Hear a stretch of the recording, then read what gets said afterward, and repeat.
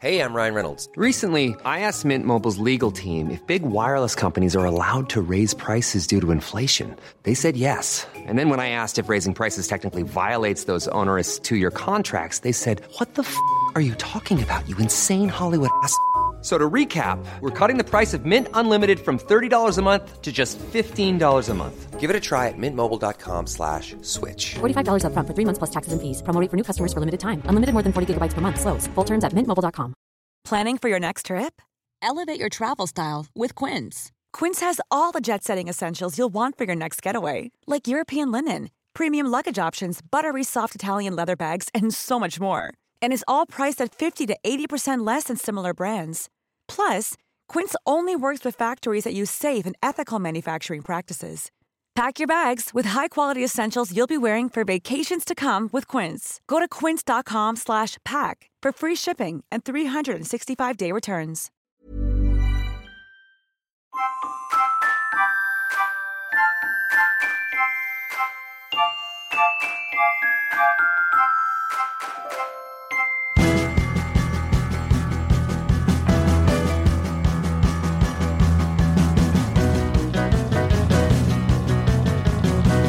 Hello! Hello.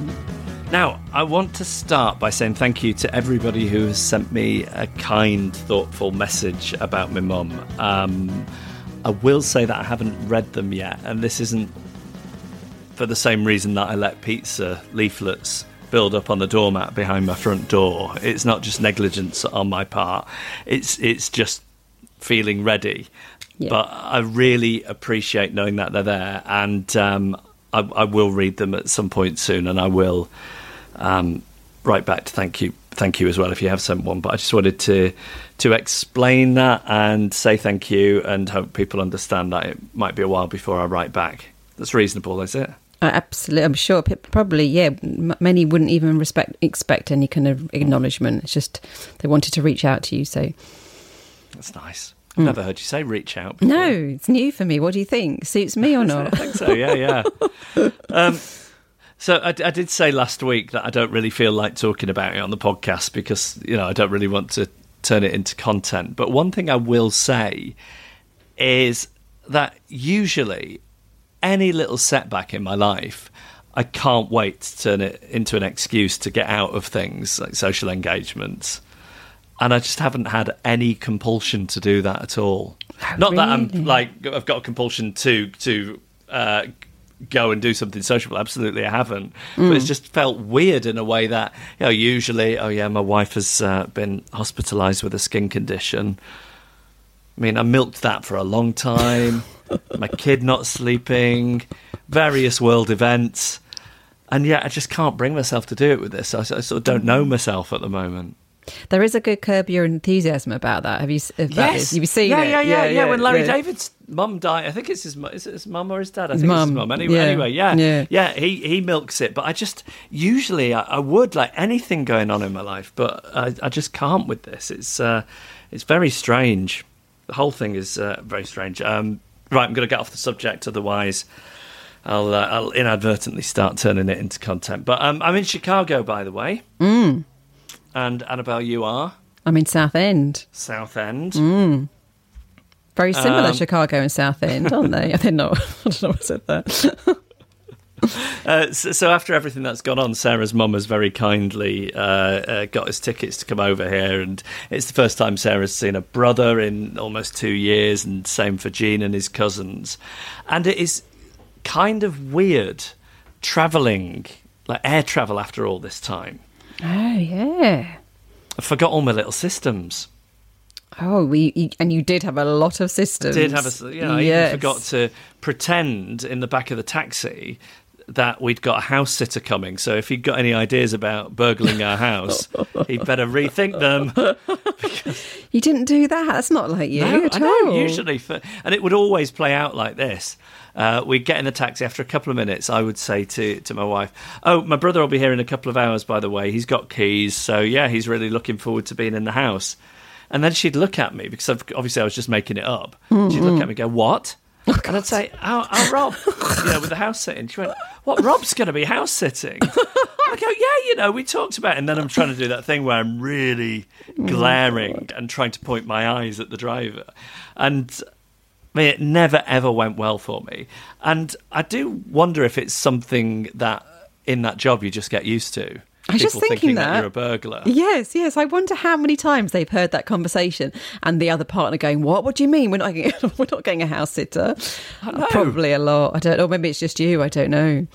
And I even wonder about that thing about thinking that somebody from your local taxi firm is going to burgle you. How real is that? Has there been a spate in the past of burglaries performed by people at local taxi companies? Has it ever even happened? Who knows? Yeah. And a downside of the travel systems being different is that you have to do more stuff with actual people rather than online now. Oh, really? I'd thought it'd be the other way round. Well, no. So, for example, at the airport, I'm very much an online check-in, sort of boarding pass on my phone sort of guy. But we couldn't do that at all. The queues were horrendous. I always get to the airport in plenty of time, but I'm looking at my watch thinking, I don't know why I said watch. I don't wear a watch, but I'm looking at the clock or my phone, perhaps more accurately. Why did I say I'm looking at my watch? I don't know. You're pretending you've got a Rolex now or something. Well, I did do that thing. I did do that thing where I looked at my wrist as well. You didn't. Yeah, I did. Yeah. Now, hold on, it's not there. Where's my Rolex gone? Someone's stolen it. It must have been the taxi driver. So, I'm looking at the clock thinking, I don't even know if we're going to make this flight because the queues are so long because they've got extra checks and questions that they're asking everybody. And we get to the front of the queue, and basically the reason we're allowed to travel is Sarah, as a US citizen, is allowed to travel to her home country of the States. And she's allowed to bring me and Eugene as her spouse and child, respectively. Okay. Now, up until this point, we couldn't do it because of the UK rules, but the UK rules have changed a bit, so we're allowed to travel. So we get to the front of the queue, and Sarah puts her passport on top and gives the other two over and says, we're travelling to Chicago, I'm a US citizen, and this is my husband and son, they have British passports. The woman then says, oh, that's great, do you have your marriage certificate and birth certificate? No. Yeah. And the answer, of course, is no. No. So we're going into a blind panic. We've been in this queue for an hour anyway. So that only leaves us just over an hour until the flight's due to depart. And we've paid basically about £1,000 for COVID tests before we fly, which, if we fly on a different day, are going to be invalidated. Yes. And I don't even know how we're going to get onto a flight on a different day. And then I just blurt out, said, oh, would you accept digital copies? They said yes. I thought, thank God for that, before realising I don't have a digital copy of either our marriage certificate or Jean's birth certificate on my phone or in my email. No. Why would I? No. Marriage certificate, especially. I've not seen it for such a long time, but in my memory, it's like a scroll. So then I think, why did I even ask that question? And then I get a brainwave. Our next door neighbour, before we left, we gave them some keys in case the burglar alarm started going off. So we phoned them, and it was like, you know when they got Bin Laden and you had the president there giving instructions? Yes. We got the neighbour to go into the house, unset the burglar alarm, go into the room where the filing cabinet is. I guided him through the different files and got him to take photos of the birth certificate and marriage certificate and text them to us. I can't tell you how impressed I am that you knew where your marriage certificate and birth certificates even were. I'm so impressed by that. You're so organised. Well, I knew where the filing cabinet was, is the truth. I mean, and then it was just a question of looking through it. That's amazing. I know. I mean, I felt really capable at that moment of time. Every now and again a crisis comes along, and I don't consider myself as a kind of cometh the hour, cometh the man sort of person. Like, whenever crisis hits, my first instinct is to look around and think, is there not anybody else who can deal with that? Yeah. But then I did, and I did kind of feel quite accomplished in the moment. I'm slightly embarrassed of how messy our house was for somebody else to go into it. Do you tidy up before you go on holiday? I I've got this thing where I don't like coming back to kind of a messy, dirty house, but then I never have time to do it, so no. Yeah, I mean, not saying it was like something out of Train Spotting, but it was too messy for somebody to go in there, really. I bet they loved going in, didn't they? I bet they loved it all. Getting to rummage through your filing cabinet. Oh, my God, it's a dream come true. Do you think he'll be back in there? Oh, yeah, of course. Wow. I think people either fall into the category of rummager or not rummager. Do you isn't everyone a rummager? I've spoken to people who've like rented a cottage before now and not gone rummaging in the drawers or trying to get through that locked door that always exists in rented accommodation, holiday accommodation. They've not got a hairpin in the hole and like trying to wiggle it around. Who are these people and what is wrong with them? I know. Because I mean, I'm sure we've talked about it before, and I can already feel that I'm waffling on. But I've found some great things rummaging in holiday accommodation. Oh, it's the best. It really is. It's why it's better than hotels. Yes, it is. Oh, we're so nosy. And then just one more thing about the travel. So we get on the plane, and I haven't even noticed this because of COVID, we couldn't do online check-in. And so I haven't noticed that they've given Eugene the window seat, Sarah the middle seat. Yeah. The aisle seat is a stranger. What? And then on the other side of the aisle is me. Oh, wow. So I notice this as we're getting onto the plane because the letters don't quite match. And I go into a panic. And guess what Sarah says? What does she say? She says, you can just ask the guy in the other aisle seat to swap with you. Right. Like, how long has this woman been married to me? Like, we've been together 10 years this year. Why does she think I am capable of asking to swap seats with somebody? Even though it's literally just going from one side of the plane to exactly the same seat. It makes no difference to them. Well, it's one side of the aisle to the other. It's not one side of the plane even. Yes, that's what I mean, yeah. So I'm just in this panic about this. Like, why she doesn't say, oh, I'll do it, like she does in 99% of all other cases which involve interacting with somebody in a way that is even slightly uncomfortable. But she leaves it up to me. So I have to go up to this guy and say, hi, this is my seat. I know that's yours. My wife and son are going to be sitting next to you. Would it be okay if we swapped? What did he say? Here's what he said. He sort of rolled his eyes or looked like it was the biggest inconvenience to swap from one side of the aisle to the other. No. And then said, well, I'll have to move my bag. What? Why? What, in the overhead thing? Or? Yes. So, you'll have to, boo-hoo, you'll have to move your bag. And also, why? Yeah, why can't you just, when you stand up, just turn the other way? Rather. Oh, he's an awful person. Yeah, and he did it grudgingly, and I could tell it was grudging. So then I made Sarah take the aisle seat so I didn't have to sit next to him, because I would rather take a middle seat, which I hate, than sit in uncomfortable silence next to somebody. I did glare at him a few times. Of course, yeah, over Sarah. Yes, yeah.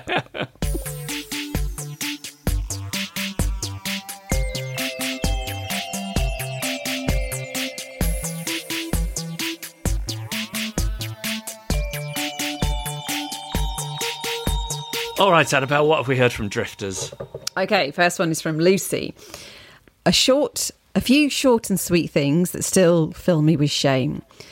The first coffee I ordered after lockdown was a medium hazel skinny nut latte. My daughter looked at me and said, Mum, that is not a flavour. My neighbour downstairs, who's in her 80s, recently asked me if I'd be going to the store anytime soon, as she thought the potatoes would be marked down to 10p. About 3 weeks later, they were marked down to 32p, so I bought them for her, and I was too embarrassed to knock on her door, so I just left them on her doorstep at night. And finally, there's a new Victoria Hislop book coming out which brought back a horrifying memory. When I was 16, a friend and I went to Crete for a party holiday. The holiday rep signed us up for what we thought was a booze cruise to a leopard colony. Yep, it was the leper colony. No, that can't be real. Yeah, there's a leper colony just off the coast of Crete. But why would there be tourist excursions to it? Oh, yeah, you can go and visit it. What? Yeah, you can go and visit it. It is a tourist attraction, yeah. But isn't the whole point of the colony... I think it's closed down now. I don't think it's still in... Oh, yeah. Leprosy really don't hear about it as No, much. you don't see people walking around with bells saying unclean, unclean so much anymore. That's what I was visualising. Yeah. I mean, Okay. I'd go and visit that, but Yeah. Oh, that's fantastic. yeah. I love the potatoes one especially. Is there more? She just says I still break out in a sweat when I think of that one, and it's been almost 20 years. Oh, that's fantastic. It does remind me a little bit of when you got divorced and your parents took you on holiday to cheer you up. Oh yeah, to Auschwitz. Oh dear. At least it made me feel better about anyway. It was bad.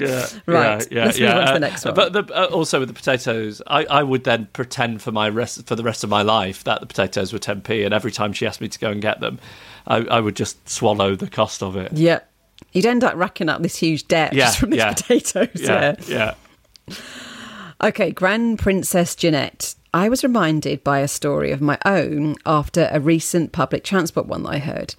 My story takes place on BART, Bay Area Rapid Transit in the San Francisco, California Bay Area. I was headed home on a train that was unusually not packed with riders, so I stood in an open area, hanging onto a strap, looking at my phone. What's important to mention is that typically I internally scoff at other riders who keep their face pressed into their phone the entire ride instead of reading a newspaper or an actual book. This sets me squarely in middle age, had you not already guessed. On this particular day, I was looking at my phone, and during one of the stops, I let go of the strap to use both hands so I could reply to a text.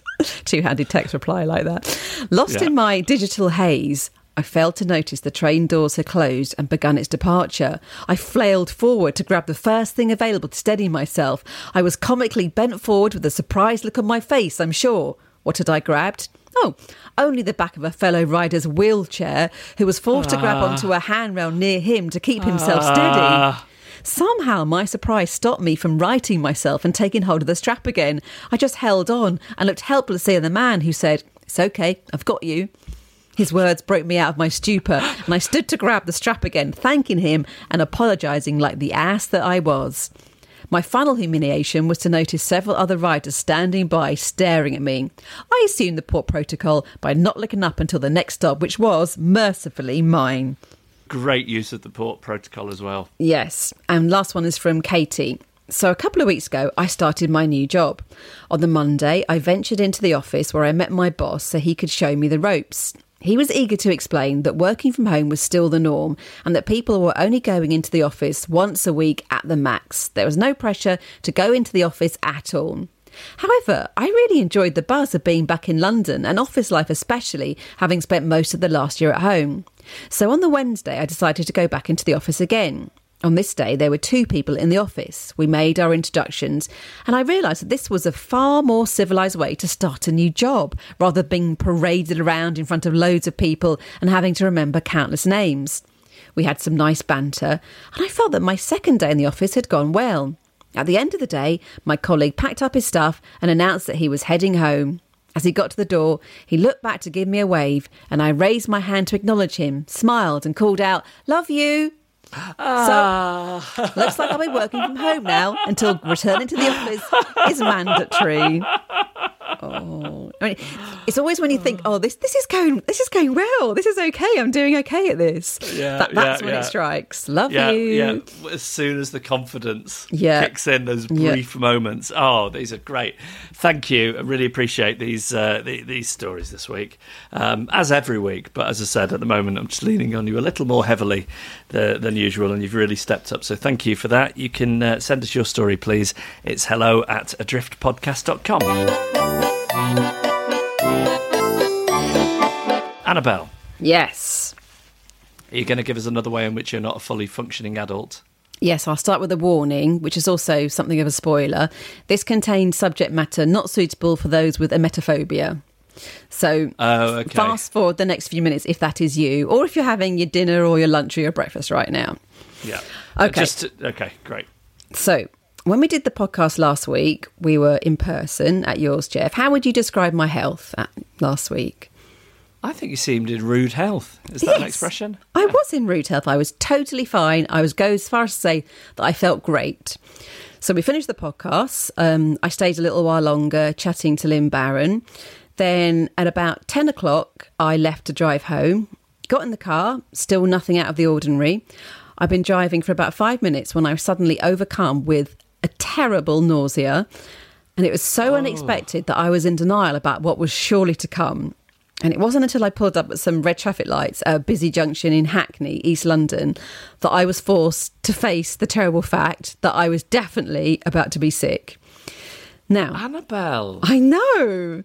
Since this event, I've told this story to numerous people because I have absolutely nothing else to talk about. And every single one has said one of two things to me. One, why didn't you pull the window down and be sick out of the window? And two, but why didn't you open the door and be sick out of the door? Oh. I do not know why I didn't do either of these things. What I did is this. I grabbed my rucksack, which was on the seat next to me. I pulled out my laptop, my glasses, my bottle of water and a pair of my son's waterproof trousers that were in there for some inexplicable reason. I throw all those things on the floor. I am violently sick into the rucksack 5 times. I then glance towards my right to see the frankly horrified face of the driver in the car pulled up next to mine. Lights go green. I pull off, I drive across the junction while being sick one more time, which is quite skilled, and then I just keep going towards home. There are some big whys in my life, there are some big ones, but honestly, why was I not just sick out the window? What? Or why did I not just open the door and be sick into the road? I can only think that I felt that that was the option that made most of a scene, and I didn't want to make a scene. I think you're right. I think it can only be that. Well, it sort of inconveniences other people the least, right? Being sick in my own car, yeah. Yes. I suppose so. I mean, it was late at night. I could have got away with it. But yeah, I suppose so. You're still sort of making a mess of the street, I guess. Yeah, but someone would have to clean it up. Would they, or would it have rained that night? I don't know. But what would have made more of a scene would be if I'd driven home with a rucksack, and I'm sorry to be in any way descriptive here, but a rucksack brimming with vomit that is leaking through onto my lap. And then I'd had a slight prang with another car and had to get out of the car to assess the damage and exchange details. Or if I'd been stopped by the police for bad driving or a headlight being out or something. As it was, there is a God, as neither of these things happened. But God then got a bit bored of me by the time I got home and made sure there were no parking spaces near my flat. Oh, no. So I had to get out of the car with a sodden lap, a dark, shameful, wet patch on my jeans, and carry this bulging bag all the way down the road, dump it in the outdoor wheelie bin. There was no saving it, let me tell you. Even though it was a very useful rucksack with lots of good pockets.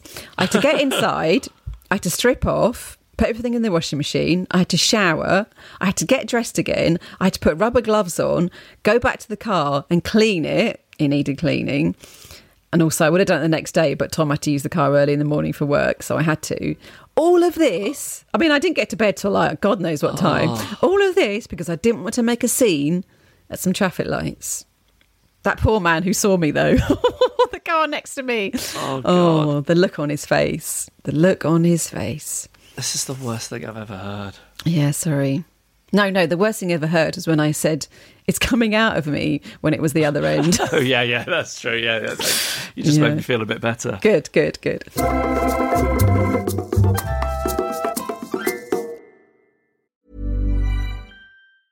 Hey, it's Ryan Reynolds, and I'm here with Keith, co-star of my upcoming film, If, only in theaters May 17th. Do you want to tell people the big news? All right, I'll do it. Sign up now and you'll get unlimited for $15 a month and 6 months of Paramount Plus Essential Plan on us. MintMobile.com/switch. Upfront payment of $45 equivalent to $15 per month. Unlimited over 40 gigabytes per month. Face lower speeds. Videos at 480p. Active Mint customers by 531.24 get 6 months of Paramount Plus Essential Plan. Auto renews after 6 months. Offer ends May 31st, 2024. Separate Paramount Plus registration required. Terms and conditions apply if rated PG.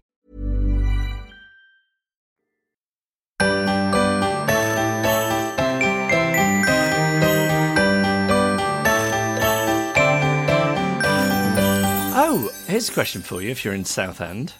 Go on. Who does your brother think should be the next Doctor Who? Oh, I have not spoken to him about it, but I will. That's weird. I thought it was the thing he's most interested in. Well, we haven't really had a conversation as of yet, so that'll be that, yeah. How many metres away from each other have you been at any given time? Well, it's like rats in London. We're always, like, he lives in the same building. We're always within, like, a couple of feet of each other. but we just haven't got around to having a chat yet. Okay, yeah. Yes, yeah, okay. What was I going to ask you about or tell you about? Oh, my bank card got blocked the other day. Oh, no, why? For fraud. I got one of these text messages, though, saying, do you recognise these transactions? Is this you? And I replied, yes. So I thought it would all be fine. I then went to the local shop to buy something, and my card got declined, and I got all flustered and said to the guy who works there, who, as you know, I don't have the most comfortable rapport with at the best of times. No. I said, sorry, I think there's a security thing on my card. Can I try again? And then it got declined again. And then I had to try another card and all this business. Do you think that there is anybody, when they say, I think it must be a security thing, any shop assistant or anybody behind them in the queue ever thinks it's anything but the fact that they are spendthrift and they've spent all their money and they should feel ashamed? Absolutely that, because even though you knew it was a security thing, you're giving off the vibes that like you still feel ashamed and it's your fault. And like absolutely. I'm a bankrupt. Yeah. Okay, not that I think people should feel ashamed for those things, but that's instantly what happens to me. I just think everybody is looking at me like I'm a bankrupt. What else was I going to say about? Can you hear? I just took my headphones off for a second, and I heard quite loudly some. I think they're called cicadas. What are you hearing those? I did hear a loud noise, but I didn't identify it.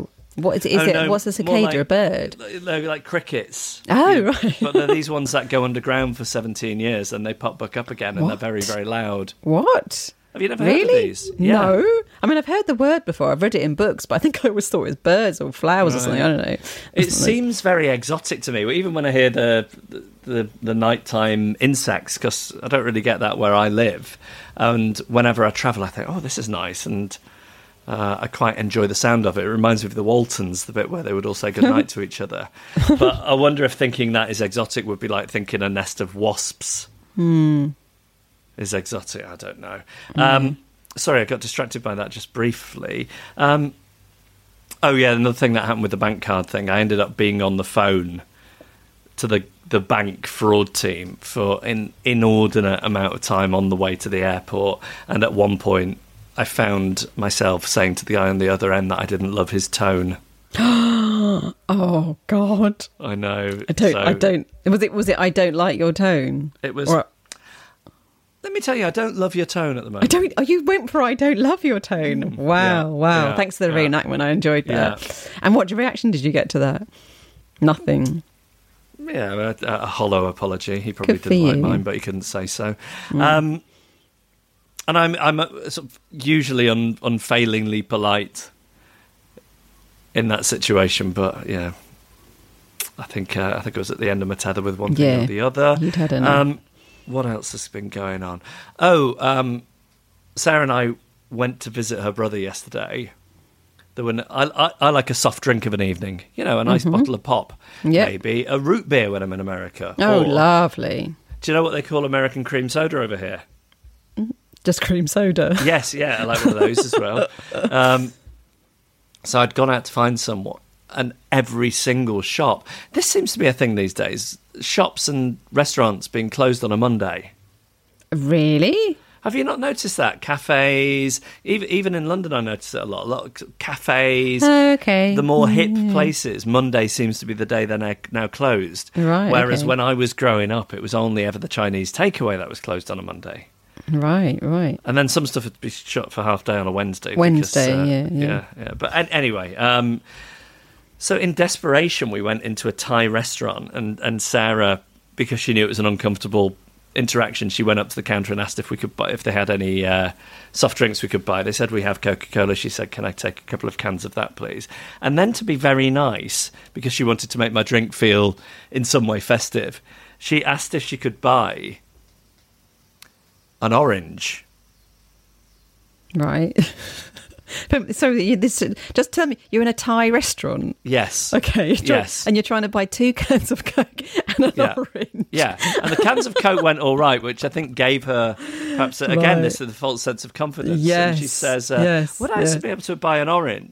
So they straight away think she wants to buy an orange juice. She say, "No, I want to buy a piece of orange, the fruit, because she knows that I like a slice of orange in my Coca-Cola. Okay, yeah. I really yeah. don't like a slice of a lemon in it, but I really like a slice of orange in it." Right. And the woman just laughed in her face. Well, I mean, yeah.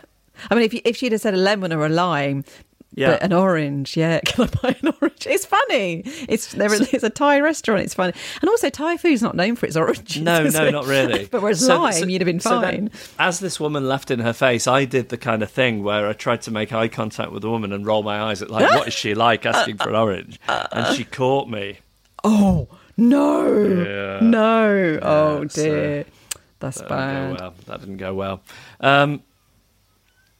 Another thing, I'll tell you one more thing that's happened Okay. since we've been here. I was sitting cross-legged on the floor, applying sun lotion. Okay. To do this, I had taken my glasses off and put them next to me on the floor. Mm-hmm. Sarah then crossed the room from one side to the other, trod on my glasses and broke them. Oh God, the calamity in your life. I know. Now, I'm sort of the opinion that was 50. I see that as a 50-50 problem, right? You shouldn't I have shouldn't put them have put on my the floor, glasses on the and floor. yeah, She should yeah. look where she's going. So yeah. I was fine moving on from the apology. Right. We then go to like the equivalent of a Specsavers or Vision Express because it's a Sunday and nothing else is open, and take my glasses in and say, "Can you fix these?"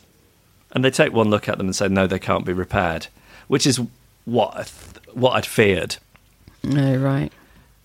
Now, because this is a big chain, I say, do you do like quick replacement glasses? Because I remember in the 90s, it used to be somewhat easy to get a new pair of glasses made in an hour or a few hours. And it seems like these days you can't get that done easily anymore. It's like this brief moment in time where they could do it. And now it takes a week. And I don't know why that is. It's a bit like Concorde. If you were very rich, you used to be able to cross the Atlantic in 4 hours or whatever it was. Not that I ever did it. And now you have to. It takes as long as the rest of us. And something has gone on with quick replacement glasses in that time as well that I can't quite put my finger on. And they say, no, it would take days. Your best hope is to go to some kind of jewellery repair shop. Take them in and ask them if they can solder it together just as a temporary fix, because what it'll mean is the arm is just stuck in the out position, and then hopefully that will see you through to when you get home. Right, okay. Now it's a Sunday and I'm just thinking, God, we're in a shopping mall. There's no chance of finding a repair shop that's open, because these places you can visualize what a little repair shop looks like. Yeah, and they're yeah. not typically open on a Sunday. No. Lo and behold, we find one that is not only open, but that is in this mall in Really? suburban Chicago. Oh, wow. So I get so excited. We use Google Maps to get there. Sarah's guiding me because I can't see anything, so she's getting a taste of what it would be like to have a visually impaired husband. And then, which carries on throughout the rest of the day. And I have to say, I quite like it. I've not said I would like to be visually impaired, but I quite like somebody else having all the responsibility of seeing. But anyway, so we get to this place, and it's really weird because it is like how you imagine a little mom and pop shop, but it's in the middle of a big shopping mall. And it's what appears to be a younger daughter and then an older guy in the back. And I think they're Armenian because they've got a couple of souvenirs which say Armenia on them around the shop. So I go in, I explain to the daughter, I say, I've broken my glasses. We just went to the optician, the glasses shop. They said they can't be fixed, but they said that you might be able to do a temporary fix with the soldering iron. She says, okay, I'll show them to my dad. I think, oh, I was right, it is your dad. And he comes over and he's heavily accented. I won't do the accent. And he puts on those glasses that jewellers wear. Yeah, of course. Yeah. He puts on some of those and he gets my glasses and he holds them right up and he moves them around and he says, okay. You come back 2 hours. See, I'm not doing the accent, but I am doing sort of slightly odd syntax. Instead of saying, you need to come back in 2 hours. He did say, you come back 2 hours. He says, you come back 2 hours. And I can do a repair, but there's just one thing. And I say, what's that? He says, this repair, it will not be temporary. It will be permanent. He said it like it's this huge reveal, and honestly, I mean, I felt like I'd won the World Cup or something. I went to punch the air. He really knew how to tell me that he could fix my glasses in a way that maximised my reaction. It was so great that if anything ever breaks again, I want to bring it to downtown, to suburban Chicago to get it fixed. In fact, I'm going to give them a plug. If you are ever in the vicinity of Highland Park, Illinois, and you find yourself anywhere near the Northbrook Court shopping mall, you take your stuff to Elegant Repairs. Oh, Elegant Repairs. Elegant I love Repairs, it. Oh. Yeah. Those people, I mean, I've had a rough time of it with one thing or other, as I described with my travelling, and but my bank card, but Elegant Repairs, I mean, that was my glimmer of hope.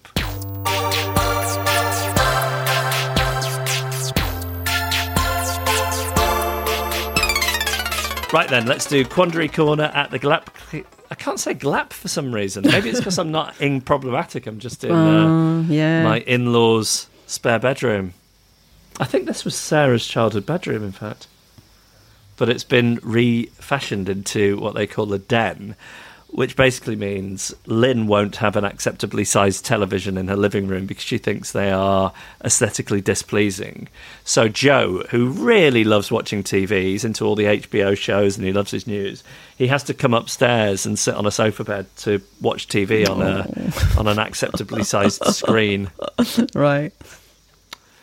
Anyway, that's where I am, so not in problematic. So who's the first one from, Annabelle? It's from Sarah. She says, I'm a mother of 2 primary school age children. I have been friends for a long time with another mother with children of a similar age, and I get along really well with her.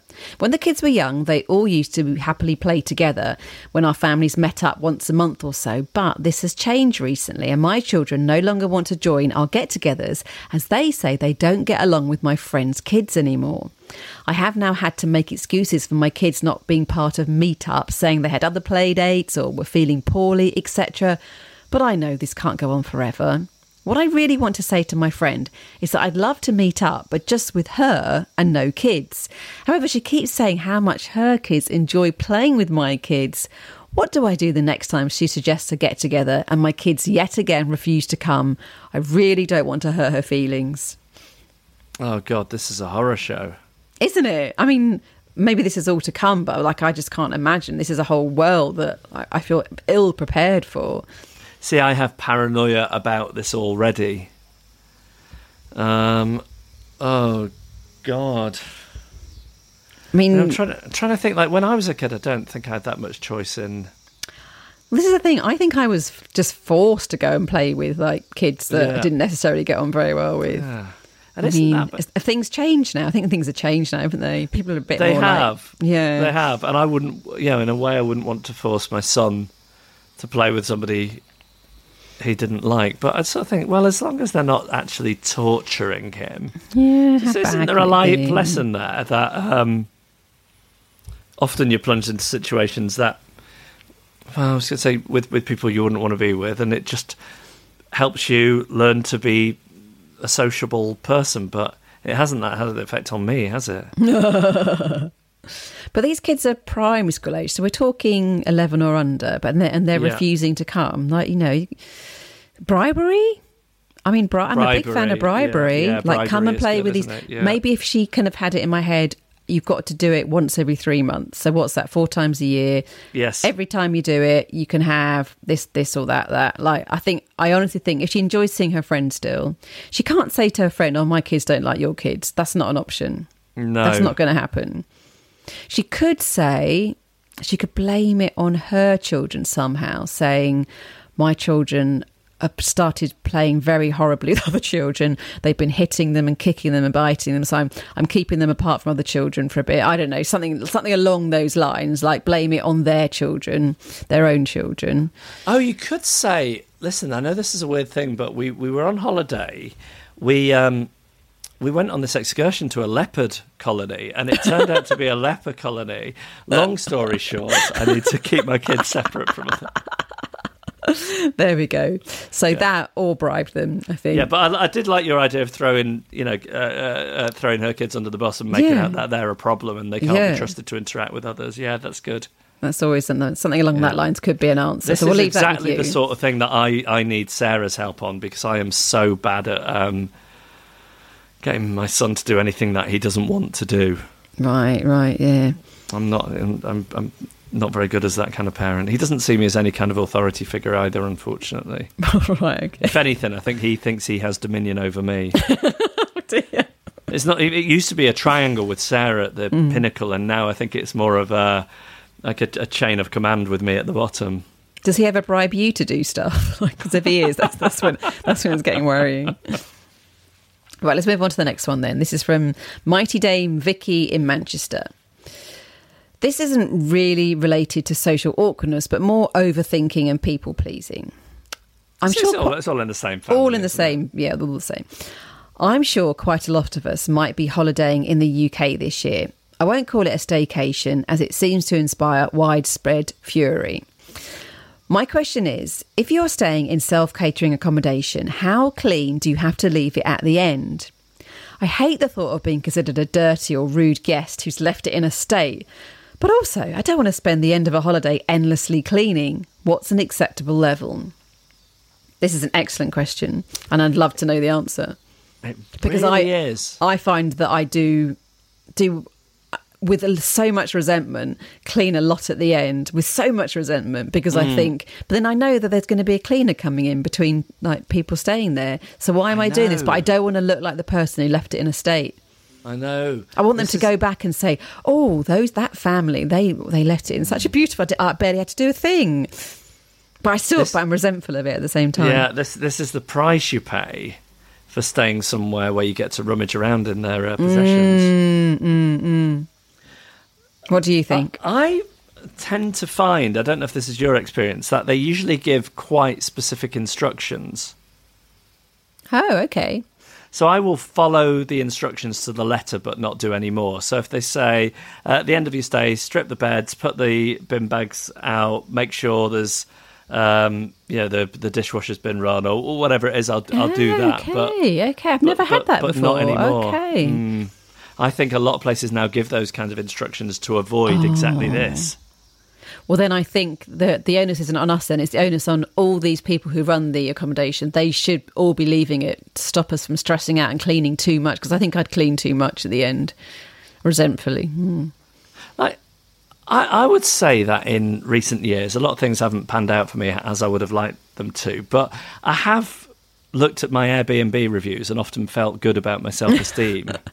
Right, good. So you're doing something right, yeah. Yeah, whereas my mother-in-law, Lynn Barron, I think has been sullied on Airbnb and might have a poor rating. I don't know if you have it's a star system, because of some experiences like this exact thing that we're talking about. So leaving it too dirty at the end. Yeah, now, I mean, this isn't a woman who lives in squalor. This is I'm sure not. A fairly meticulously clean person, but I know there have been issues. I don't think they're in at the moment. I don't know if you've heard them or not, but I think they've gone somewhere. Otherwise, I'd get her up onto the podcast to talk about it. But,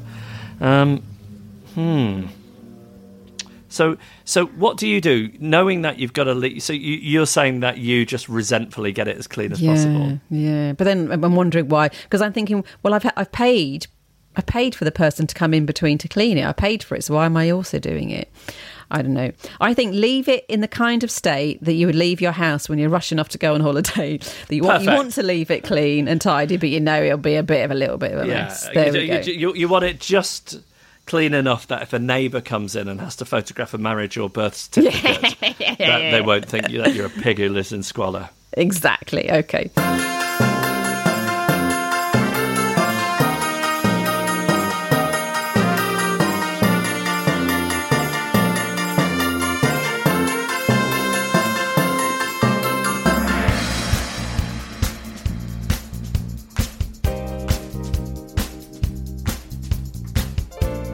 that was our podcast. Thank you for listening. Please send us your quandary for Quandary Corner. Also, your stories of social ineptitude. They were really good this week. I just wanted to say as well, they don't always have to be dead long. Like a quick hit or 2 or 3 quick hits together, I also enjoy. We had a really good one of those this week. So I just wanted to say, I know that occasionally we will get email from people who say, oh, the stories are so great, I've got a couple of things, but they're not that good. Just send them in. You would be surprised. They don't need to be written out in such a way that it would win you some kind of prize. Even though we really enjoy those ones too. I don't want to say I love it. I grateful love for those them all. ones. Yeah. But, I like a little medley sometimes of little ones. I do enjoy that's that. That's what I was trying to articulate. So the email address is hello@adriftpodcast.com. Thanks to Man and the Echo for the backing music, and to Emily Harrison for the incidental music, Carla Gowlett took our photos, Kim Rainey designed our artwork, and I'll finish this week by saying, love you!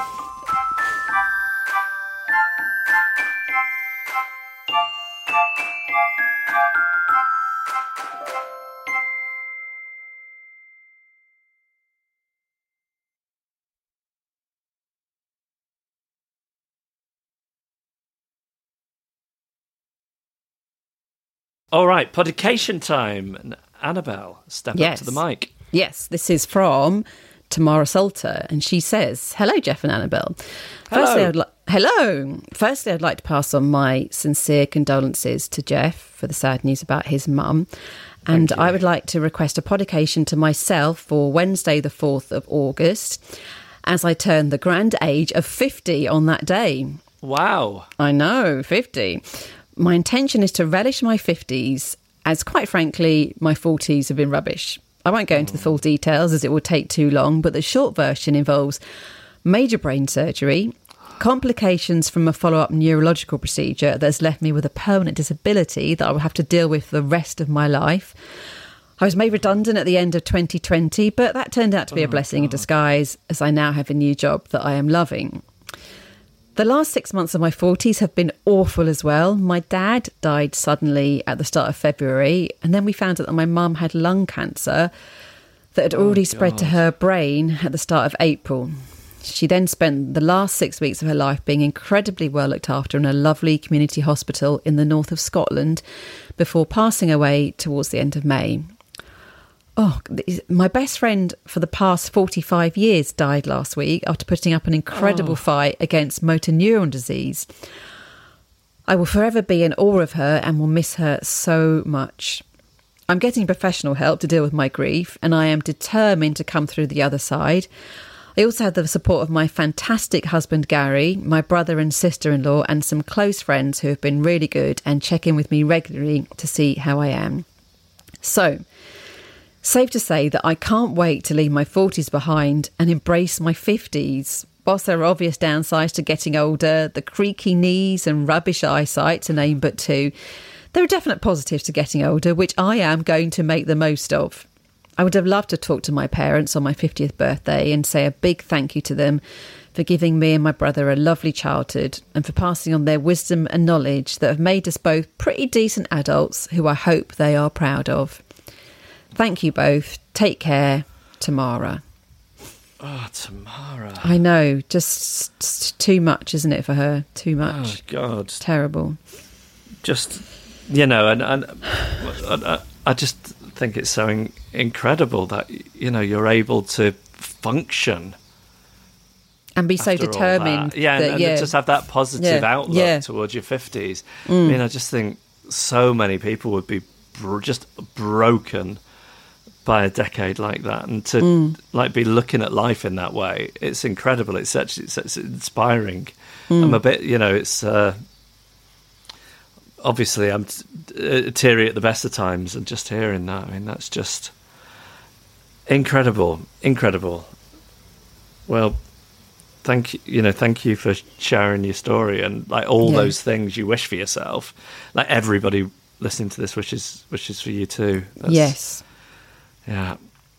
So that's for Tamara Salter. Yeah. Here's to your 50s, Tamara. Yes. Yeah. All right. Thank you for listening. And if you'd like a podication, email us hello@adriftpodcast.com. Imagine the softest sheets you've ever felt. Now imagine them getting even softer over time. That's what you'll feel with Boll & Branch's organic cotton sheets. In a recent customer survey, 96% replied that Boll & Branch sheets get softer with every wash. Start getting your best night's sleep in these sheets that get softer and softer for years to come. Try their sheets with a 30-night guarantee. Plus, get 15% off your first order at bollandbranch.com. Code BUTTERY. Exclusions apply. See site for details. Even when we're on a budget, we still deserve nice things. Quince is a place to scoop up stunning high-end goods for 50 to 80% less than similar brands. They have buttery soft cashmere sweaters starting at $50, luxurious Italian leather bags, and so much more.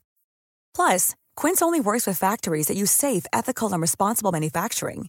Get the high-end goods you'll love without the high price tag with Quince. Go to quince.com/style for free shipping and 365-day returns. Hey, y'all, Darius Rucker here. You know, a lot of people ask me, what inspires your music? And one of the big things is a strong sense of place. That's why I love my home state of South Carolina and want to share the awesome things it has to offer. From the beautiful mountains down to the sunny coast, it's got it all. Not to mention two of my personal favorites, great golf and amazing food. Come see why I love this place. Visit discoversouthcarolina.com.